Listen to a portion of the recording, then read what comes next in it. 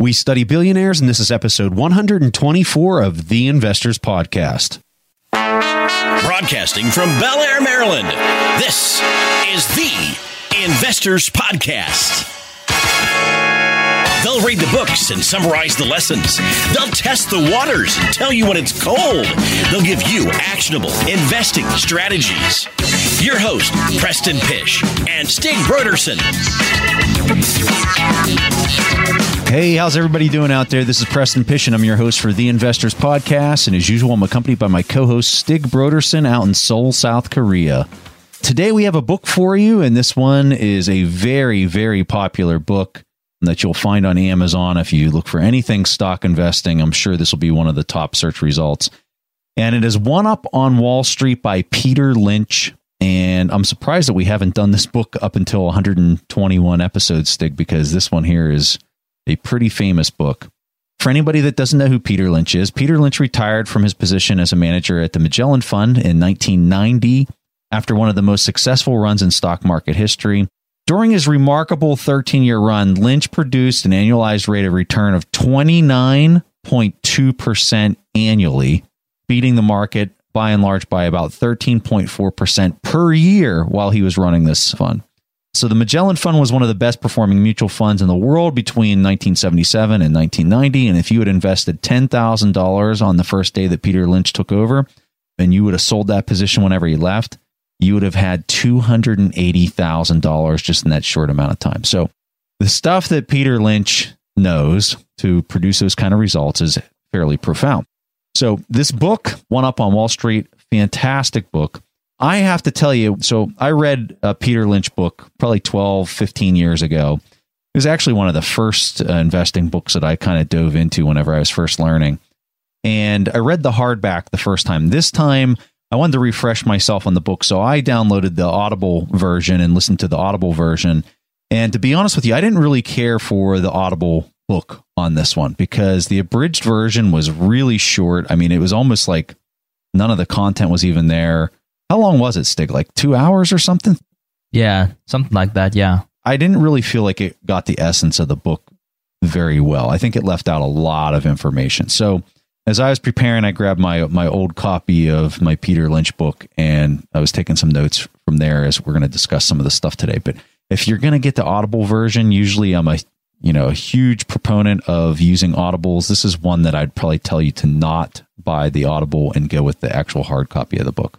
I also just want to put out there before we dig into the different chapters and different sections that it's really a good book for beginners. And I think that's important also to understand.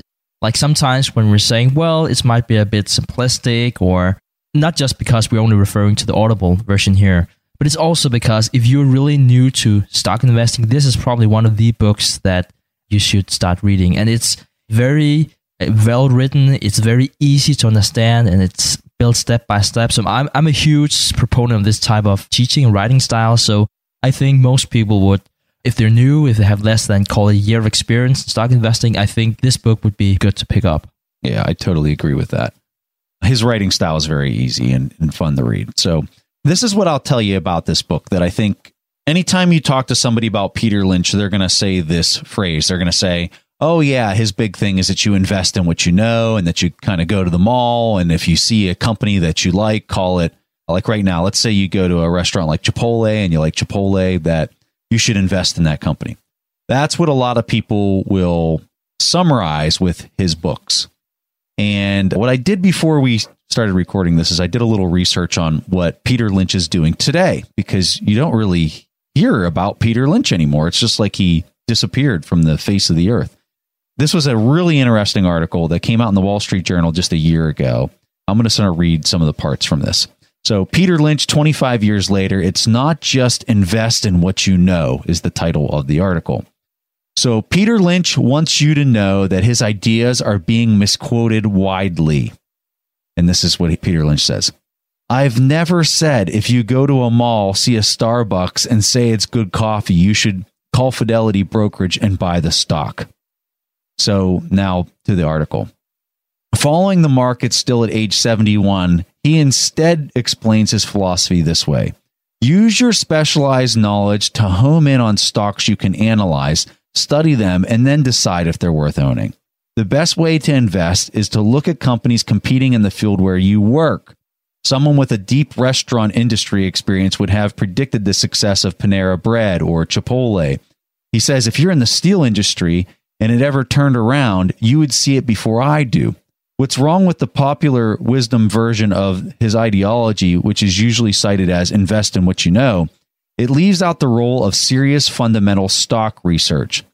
People buying stock in something that they know nothing about, he says, is the same thing as gambling. It's not good.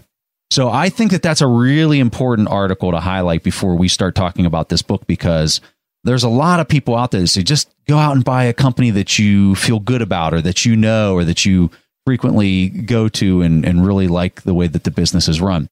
That's not what Peter Lynch is saying. He's saying that that's a starting point. And then whenever you find that company that you think might be a great business, you go and look at the fundamentals. You go look at the income statement, the balance sheet. You then look at the cash flows. You then look at how much the earnings are growing. And then you figure out what is an appropriate price to pay for owning that kind of business. That's what Peter Lynch is saying. And I think it's also a question about, like everything else here in the world, and especially in financial literature, is also a question about simplifying things.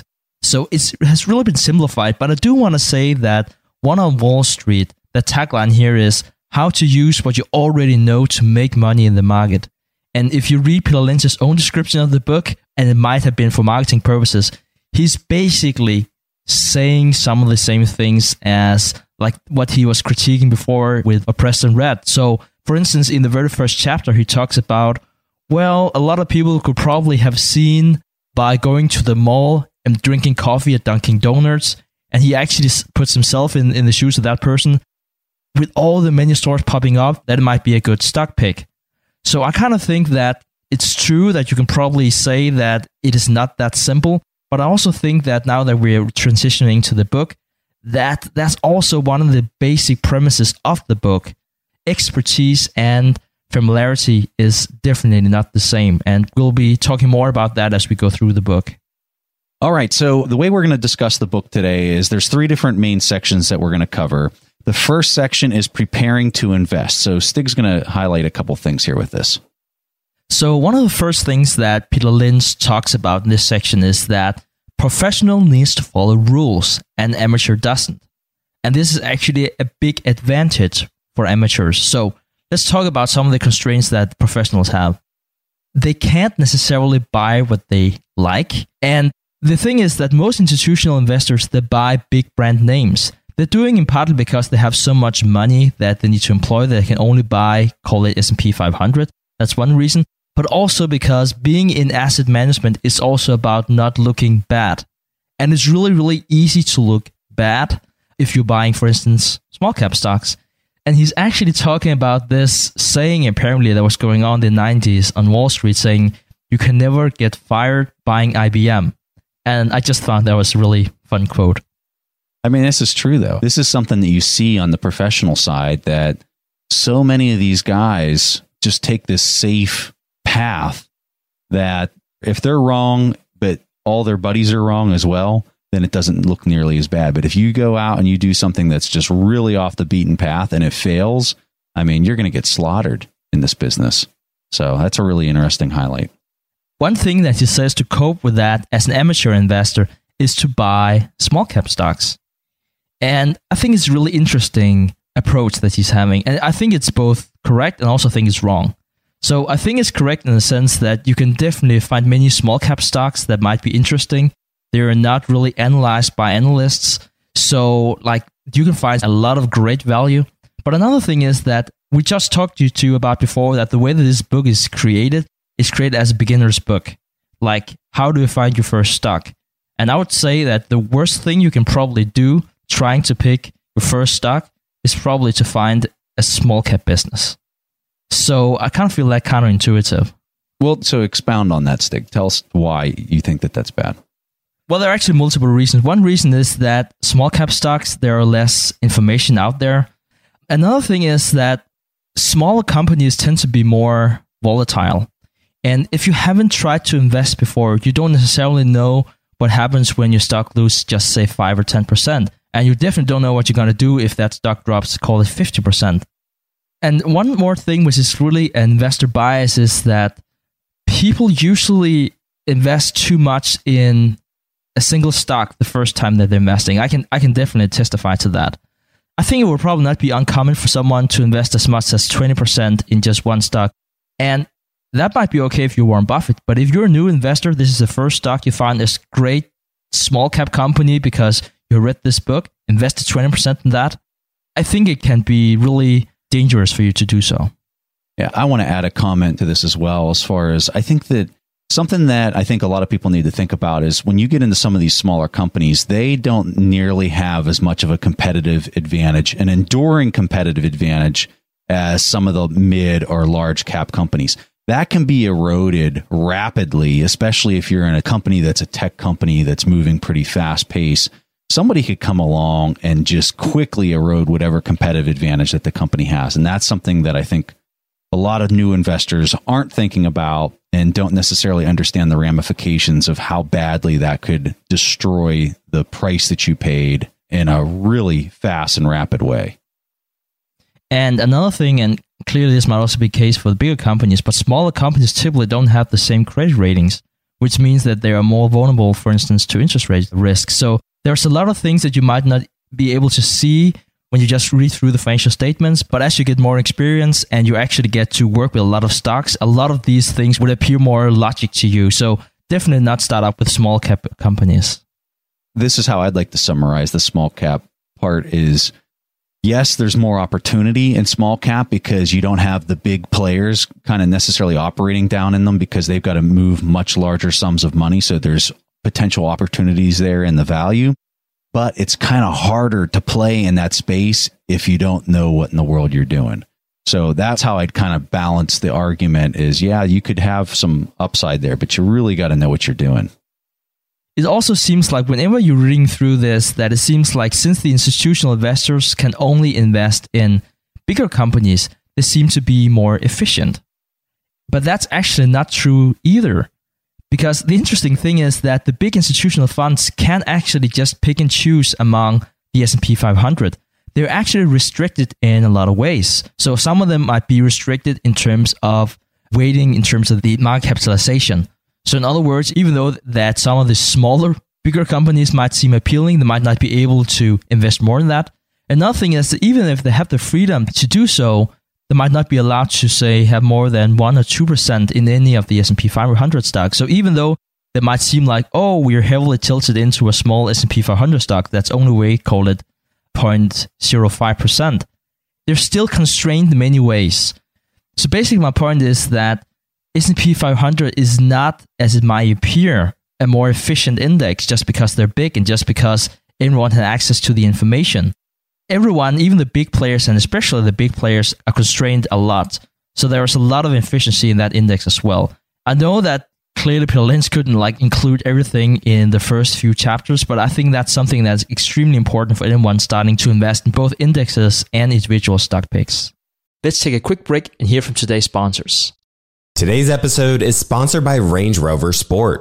Range Rover leads by example with their dynamic design that rises to the occasion. It's got powerful on-road performance and commanding all-terrain capabilities, coupled with signature Range Rover refinement. The third-generation Range Rover Sport is the most desirable, advanced, and dynamically capable one yet, redefining sporting luxury.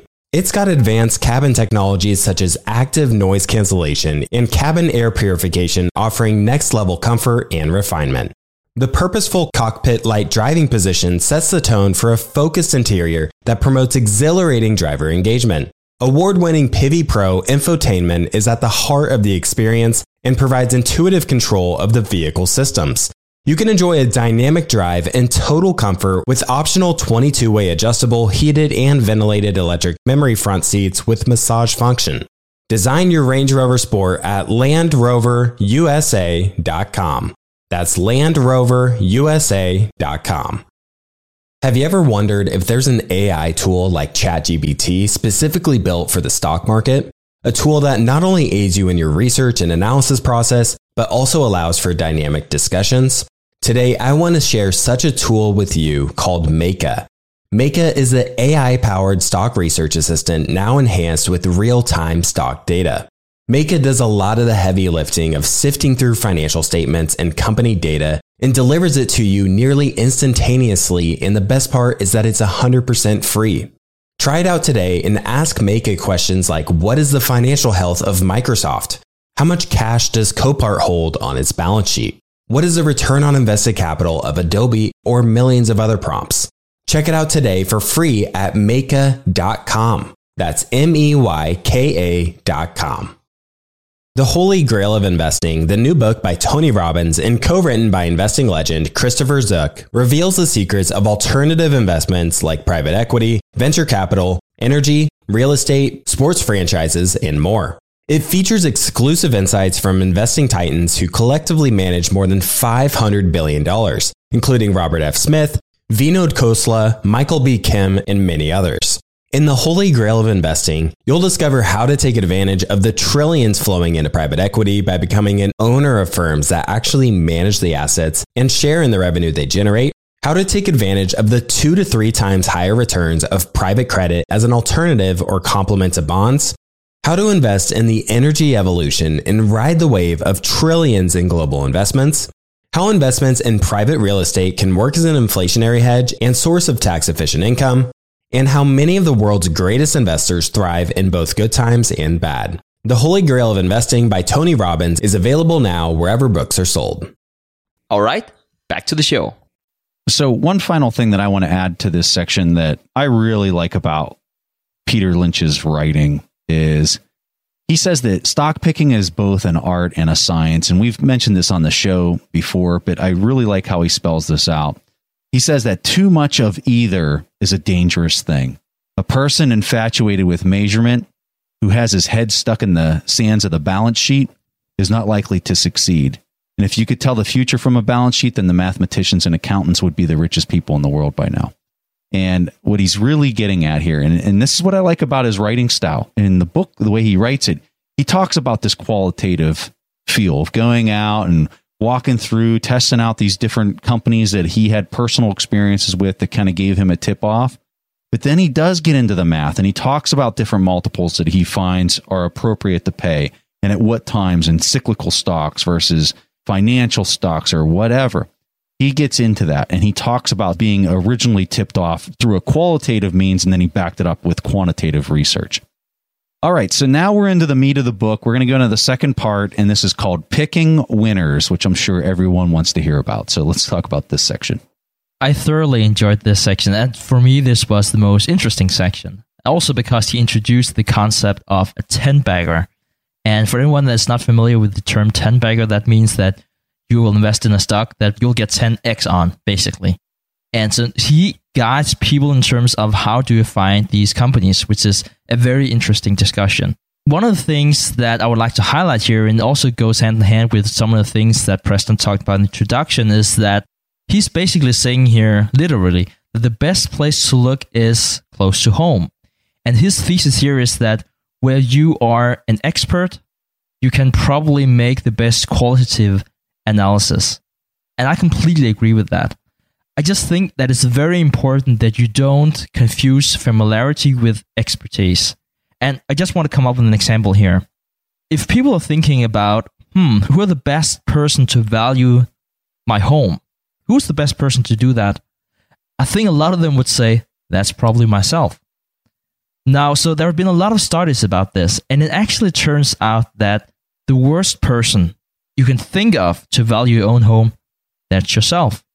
Because you have so much bias every time you're looking at your own home that it's very, very difficult for you to do so. And I think this really underlines the difference between expertise, which is actually what Peter Lynch is talking about, and then familiarity. He's basically saying here, if you're familiar with a product that you really like, then that is your cue to start your analysis. It's not your cue to actually invest in that company. So I think that's a good point. And in continuation of this, he comes up with this example. He's saying that he realized the huge success of Pampers. And he was saying that, okay, so I saw everyone buying Pampers. It was a great product. It has a wide moat. should you buy that stock? Well, actually, Pampers was not really a stock because it was owned by Procter & Gamble. And if you looked at, even though it was a huge success, it was still less than 1% of the revenue of that company. So you probably shouldn't go in and buy that, at least not for that argument. It's the same thing you see here with Nintendo right now. And with all those... The Pokemon Go? Is that what you're saying? Pokemon Go, yes. Thank you, Preston. You clearly have young kids. No, I saw you look up and I was like, he can't remember the name of it. Exactly. It's the same thing because Nintendo had like soaring stock price whenever Pokemon Go came out. And they were like literally making no money of that product at that time, which was a lot of fun. So I just think that's another example of if you have a really good story, it's not the same as you actually have a huge potential for monetizing it. So I guess my thing I want to ask you, how many times have you seen a person that you just get in a random conversation and the person says, oh my, I got to go out and buy, like your example, Nintendo, this Pokemon Go thing, everybody in the world is playing it. And like that was literally their start and the end of their analysis for buying a company. And that was it. Like there was nothing else discussed. Not only did they not look at the earnings and all the other pieces that would drive a potential price that you would pay, but they're not talking about that second point either of like, okay, so that's one product in the whole product mix of the company that might make up, like your diaper example, less than 1% of the total revenues of the company. And the person literally just purchased the stock around that one idea that had less than 1% of the overall revenue. I guess for me, I've talked to enough people through the years to learn that most people are not big picture thinkers. And I think that when you see a guy like Peter Lynch, these guys can start with this really big idea, like, hey, this might be a great company. Then when they go and they assess the company, they start with the big picture. Okay, so how much money is this company bringing in a year? Okay, they're making $100 million. Okay, they're making $100 million. The product that I was first introduced to that kind of gave me the idea of looking at this company only makes up 10% of the revenue. So that's $10 million of the $100 million that they're bringing in. The margin on that thing that I'm looking at is 3%. So how much am I willing to pay for, like they're picking it apart from big picture to small picture. And they're then saying, well, how much is that worth to me to pay to own that in a per share basis? And then they're making a very intelligent and thoughtful decision to own it or not own it. And I think another argument consideration of this, Preston, is that Peter Lynch in this section go through the traits of a really good stock. And like Warren Buffett, and I think we probably mentioned this a few times on the podcast, he's saying that the simpler, the better. And I don't want to brand myself as a big Nintendo Pokemon fan. It's not what I'm saying. But I'm just thinking something like that computer game, I guess you would need to reinvent yourself in a year, 2. I don't know how long the computer gaming cycle is, but it's something to consider compared to, say, the Dunkin' Donuts example he came up with. I mean, Dunkin' Donuts, it's in a convenient location. At least according to Peter Lynch, they make great coffee. I mean, they don't need to reinvent how to make a good cup of coffee. They don't need to reinvent a good donut. It's just not how that works. And it's something that you would do every day. It's something that drinking coffee you had done for so many years and will continue to do for so many years. I'm not saying Nintendo is a bad company. I'm just saying that they probably need to come up with a new computer game. Continue the success, basically.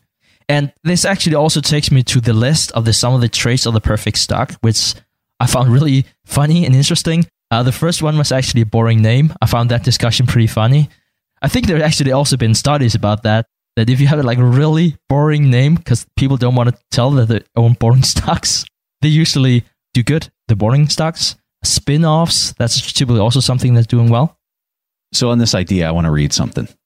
The greatest companies in lousy industries share certain characteristics. They are low-cost operators and penny pinchers in executive suites. They avoid going into debt. They reject the corporate caste system. Their workers are well paid and have a stake in the company's future. They grow fast and faster than many companies in the fashionable, fast-growth industries. Pompous boardrooms, overblown executive salaries, demoralized rank and file, executive indebtedness, and mediocre performance go hand in hand. This also works in reversed. Modest boardrooms, reasonable executive salaries, and a motivated rank and file, and small debts equals superior performance most of the time.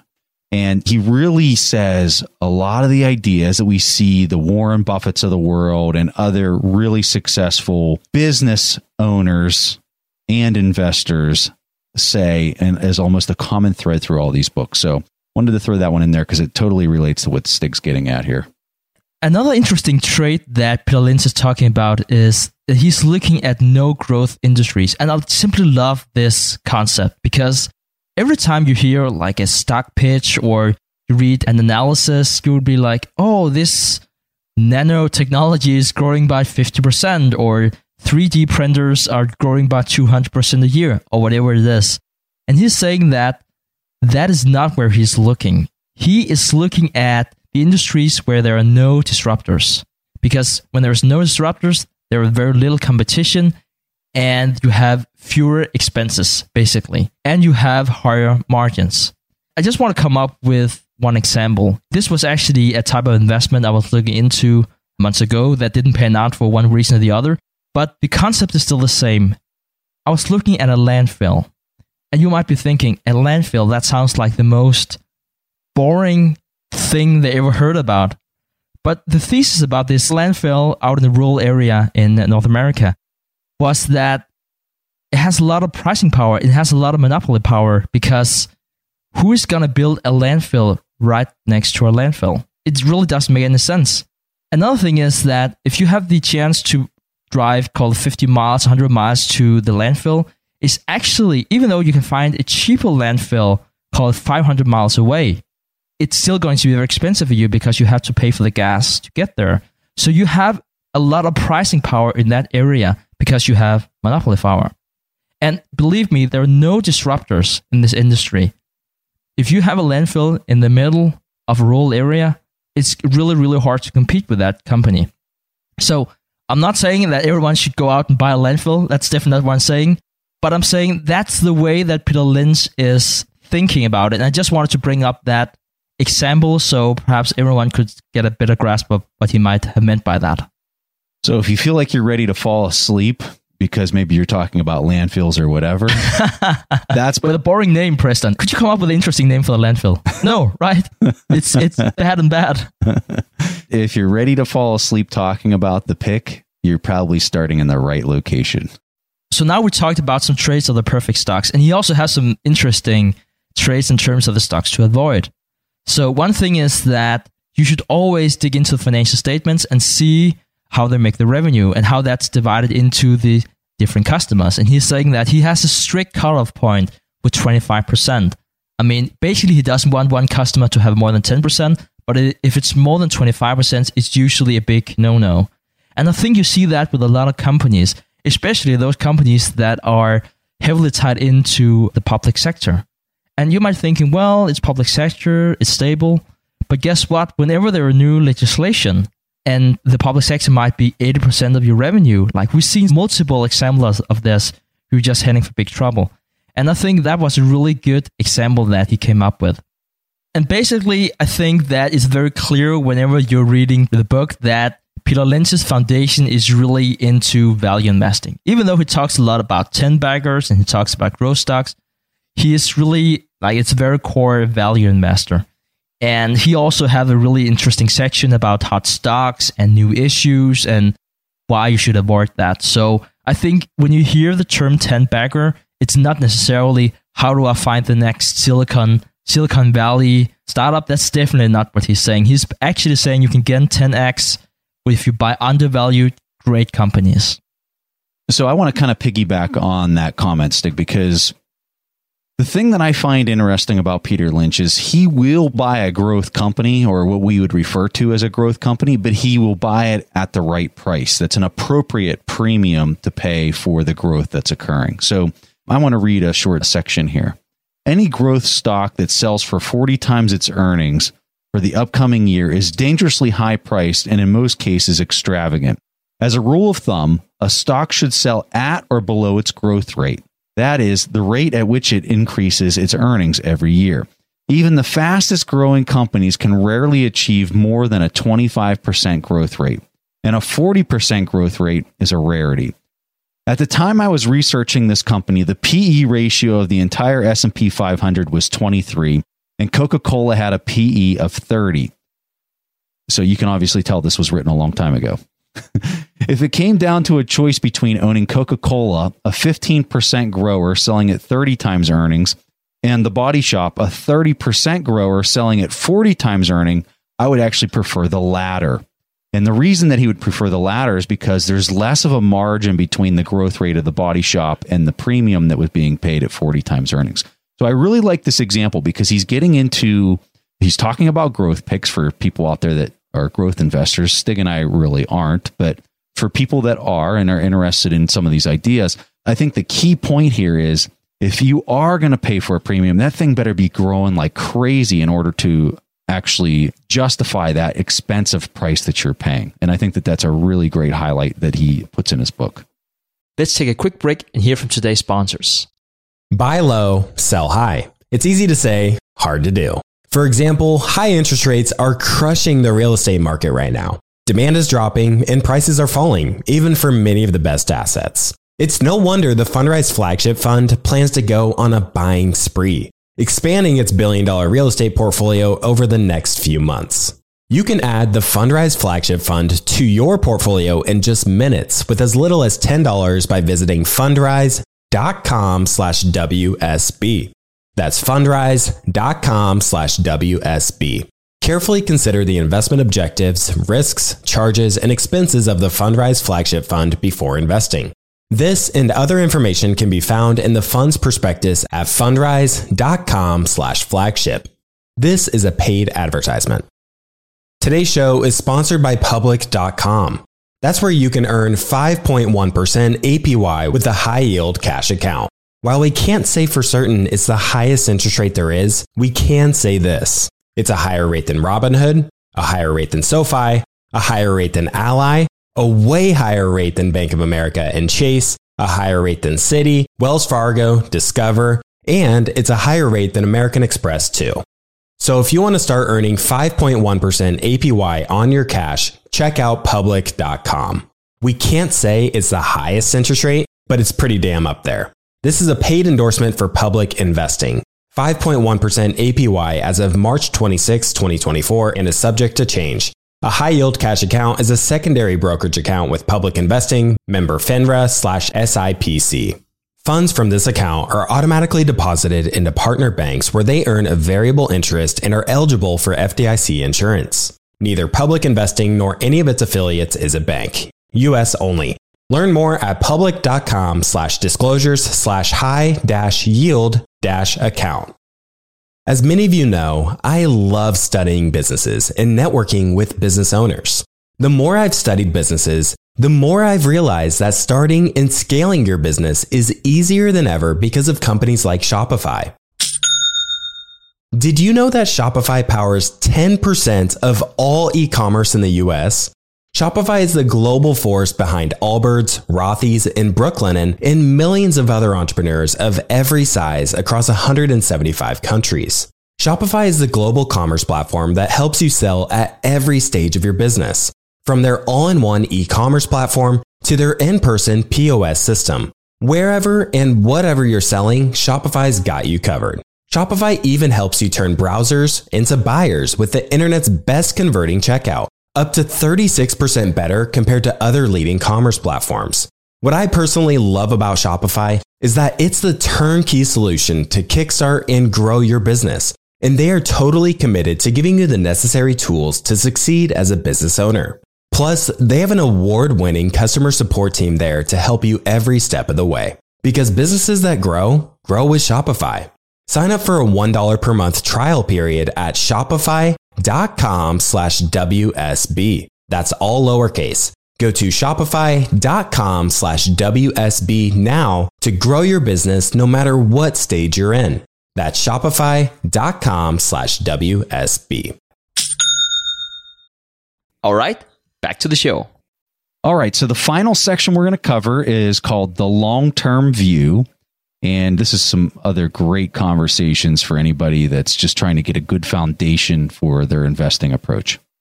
In this section, there's a really fun chapter that's called The 12 Silliest and Most Dangerous Things People Say About Stock Prices. So we're just going to throw a couple of these out here and maybe add some commentary to some of his comments. So one that I really liked is, if it's gone down this much already, it can't go much lower.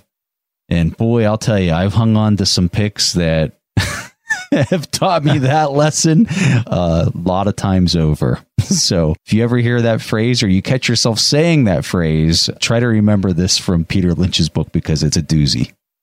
And whether it's high or low, it's all about understanding why is it going high, why is it going low, and what is the price compared to the value. And I think another argument here is that if you had invested in Peter Lynch's fund with the day he took over, as we talked about in the very beginning of this episode, your $10,000 would have turned into $280,000. So a way to be thinking about this is that, well, I should probably hold on to this mutual fund for 13 years because my initial investment was $10,000. Well, you can look at it like that, but remember, you also took a conscious decision to stay in that mutual fund whenever that $10,000 turned into $50,000, or whenever it turned into $100,000, and so on. And I think it's a really interesting perception to have, because it actually goes the same way as if you're looking at a stock that can't fall any further, and you're like, well, this stock used to be $10, but now it's $1. I'm only risking $1 per stock. But I mean, if you're buying for $10,000 and you're buying 10,000 stocks, it's the same thing. And I know from myself that it's very easy to get anchored on a stock price and not so much on your position. For how many times I've heard people say, well, you know, it's a really cheap stock. I can buy more shares because it's a cheap stock. I have heard that so many times from people, to the point where I don't even want to say anything because I feel like I'm going to like hurt feelings or something like that with some people. But I think as a person becomes more educated in investing and they hear that, it really tells you how little the person really understands what they're doing, because, you know, whether a stock's 50 cents or like Berkshire Hathaway, $200,000 a share, there is no difference in the fundamental assets that are beneath or that represent that share of ownership in the equity. So I know we're poking a little bit of fun, but it is serious. I would argue that a majority of people actually believe that and don't understand that how wrong that statement is. And that's one of the points that Peter Lynch has here. The quote he has is, "It's only $3 a share. What can I lose?" is the way he has it phrased. Oh, I like this one because you hear this one a lot too. "When it rebounds to $10, I'll sell." And, you know, like the person's already convinced themselves from a psychological standpoint that they're selling when it gets to 10. There's really no reason why they're selling when it gets to 10 other than it got to 10, which was a nice round number. Again, they're not digging into the fundamentals behind what represents $10 a share. Why would you sell when the market cap hits that? Is there something that's because it hit a PE of 40 times earnings? Well, if that's your reasoning, then maybe that makes some sense. But if there's no analysis behind why you came up with that figure that's kind of tied to a return, a percent of a return compared to where the market's at, I would argue you're making some really bad decisions on the way that you're buying and selling. Yeah, and it really comes back to the financial behavior that you have in terms of anchoring. And that, at least that's what they call it, anchoring. So if you bought a stock, call it $10, you know, that is the average price, or that is like the anchor price you have in your head. And you don't necessarily think about, as Preston said, what has really happened? Why is it not $10 anymore? So that's why it's so easy to say, okay, when it rebounds to call it $10 or whatever price I bought it for, if that's the case, then I'll sell. And then we just tend to forget the opportunity costs that are involved with this, that you could probably invest in something that you might get a better return of, but it's like we put everything into small mental boxes, and it's really hard to say stock ABC was a really bad investment because I lost money. It's better to say I broke even though that you haven't broke even because it took you 10 years to break even, or whatever, how long it took. So I want to put this in context. So let's say that in your local town, there's a hardware store that you want to buy. And let's say you have enough money to just buy it outright. And the hardware store makes $100,000 a year after all the employees are paid. That's how much money you would be able to keep as the owner. So a reasonable price to maybe buy would be $1 million because you get a 10% return on your money. So when you say that a stock, I'm going to sell it when it gets to $10, that'd be like buying this $1 million hardware store. And then some random person comes into your store and says, I'd like to buy your store for $1.1 million. And you had told yourself in advance, if somebody comes along and offers me $1.1 million, I'm selling it. There's no analysis behind why you'd be willing to sell at 1.1 other than you told yourself you would sell at 1.1. Maybe your earnings aren't $100,000 anymore. Maybe your earnings are $200,000, which means you might be able to sell it for $2 million. That's how you need to think when you're looking at one share of stock is what's the earnings? What did the earnings just go up to as the price went up? Maybe I can even make more money because the market's undervaluing it at $10. That's how a person needs to think. They always need to look at the profit versus the price versus the risk that's associated with it and treat it as if it's an entire business. One share is the same thing as an entire business. And that is so fundamental to be successful in the markets, is to always look at things that way. All right, so that concludes our comments for the book. We really like this book, and there's so much more that we could cover. Peter Lynch is a fantastic writer. He keeps it qualitative and quantitative at the same time, and it's entertaining, which is a rarity when you get into investing books. So if you're a new investor or you're really trying to understand things and you're just starting out, I would tell you, go out and get one of his books and read it. You'll really enjoy it. There's Beating the Street, and then there's also One Up on Wall Street, and both are really great books. So at this point in the show, we're going to take a question from the audience, and this question comes from Jordan Lee Smith. Hi there, Preston and Stig. Jordan Lee here, speaking from Birmingham, United Kingdom. Warren Buffett has said many times that when he was in his early days as an investor, he would buy into companies and stocks that were fair companies at wonderful prices, or cigar butts as he calls them. However, today, he now establishes that this approach was bad and instead invests in wonderful companies at fair prices. My question is, for an investor starting today, would it still be wise to follow Buffett's old methods of buying into smaller, less good companies, selling below net asset value, for instance? As although Buffett has said that this was a bad method, it did seamlessly raise him a lot of capital that he uses today. Or should an investor stick with today's value investing methods of wonderful companies at fair, modest prices? Thank you very much, guys, for all your hard work in educating the community. I hope to hear from you soon. All right, Jordan Lee, fantastic question. This really kind of gets at the heart of what our good friend Toby Carlisle is all about.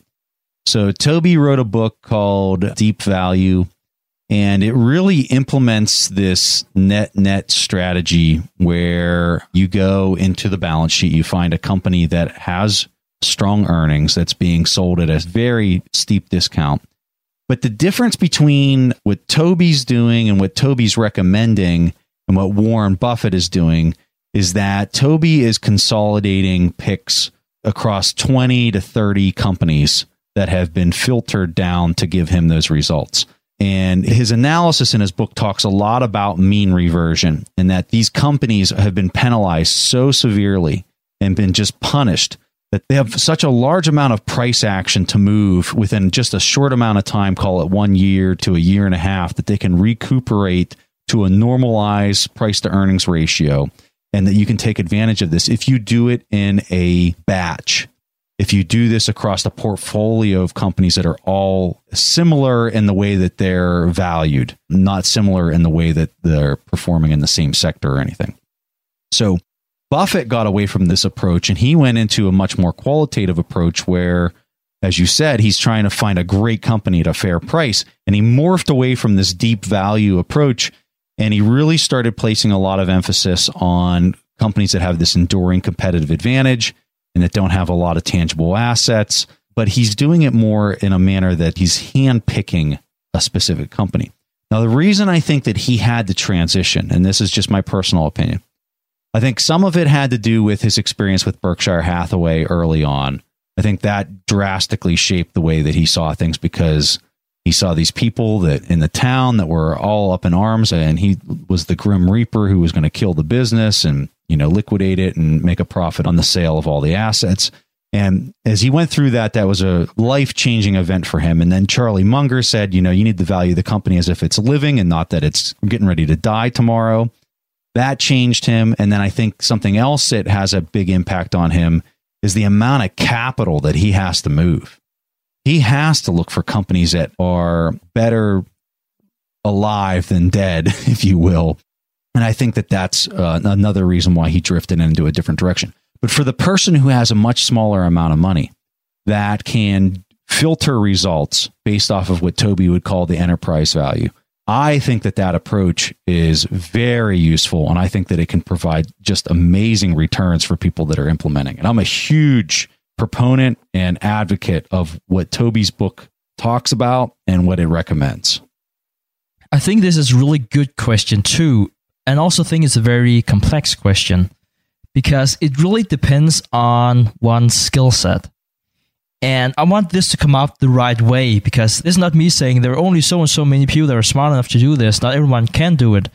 But I think it's really difficult to do. And since you're specifically talking about when you're just starting out, I'm not necessarily sure that what we call special situations is the right way to begin, even though that was how Warren Buffett began.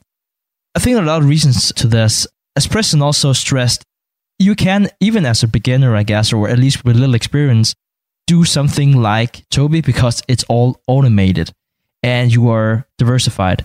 I think it's really, really hard if you're going into this special situations or nets, if you are picking individual stocks and perhaps putting more than 5% in one pick, because it tends to be very complex. And it tends to be complex for a lot of reasons. One reason is that you will be looking at a lot of catalysts. And yes, very often you'll see value being catalyst in itself. But for a lot of these companies that are highly undervalued or really small companies sometimes with a lot of debt even, it's not always that easy. You might be waiting for that catalyst that someone will come and liquidate that company. Now, the thing is that as a small investor, even though you bought it at a really good price, you don't have the authority to go in and liquidate that. You might need an activist investor. An example of that could be Lincoln, to go in and actually liquidate that company for you or to unlock some of that shareholder value. If you're a minority shareholder, you're usually not in that position to do that. So you might be faced with a high opportunity cost if you do that. So it's definitely not something I don't think people should look into. I think it's very, very interesting. I just think that diversification, especially in these special situations, are very important.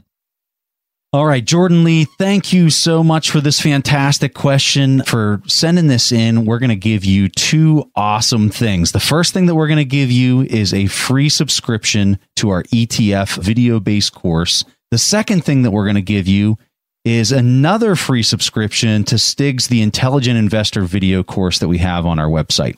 So 2 free subscriptions for you, and this is on our TIP Academy website. So anybody who's interested in learning more about these courses, go to our TIP Academy, which you'll see in our navigation bar on our website.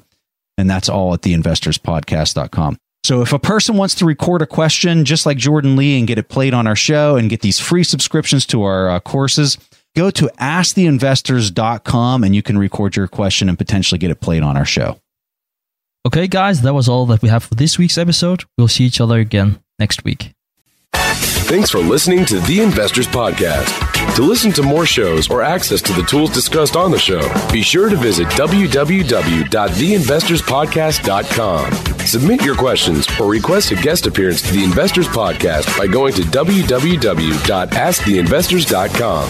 If your question is answered during the show, you will receive a free autographed copy of the Warren Buffett Accounting Book. This podcast is for entertainment purposes only. This material is copyrighted by the TIP Network and must have written approval before commercial application.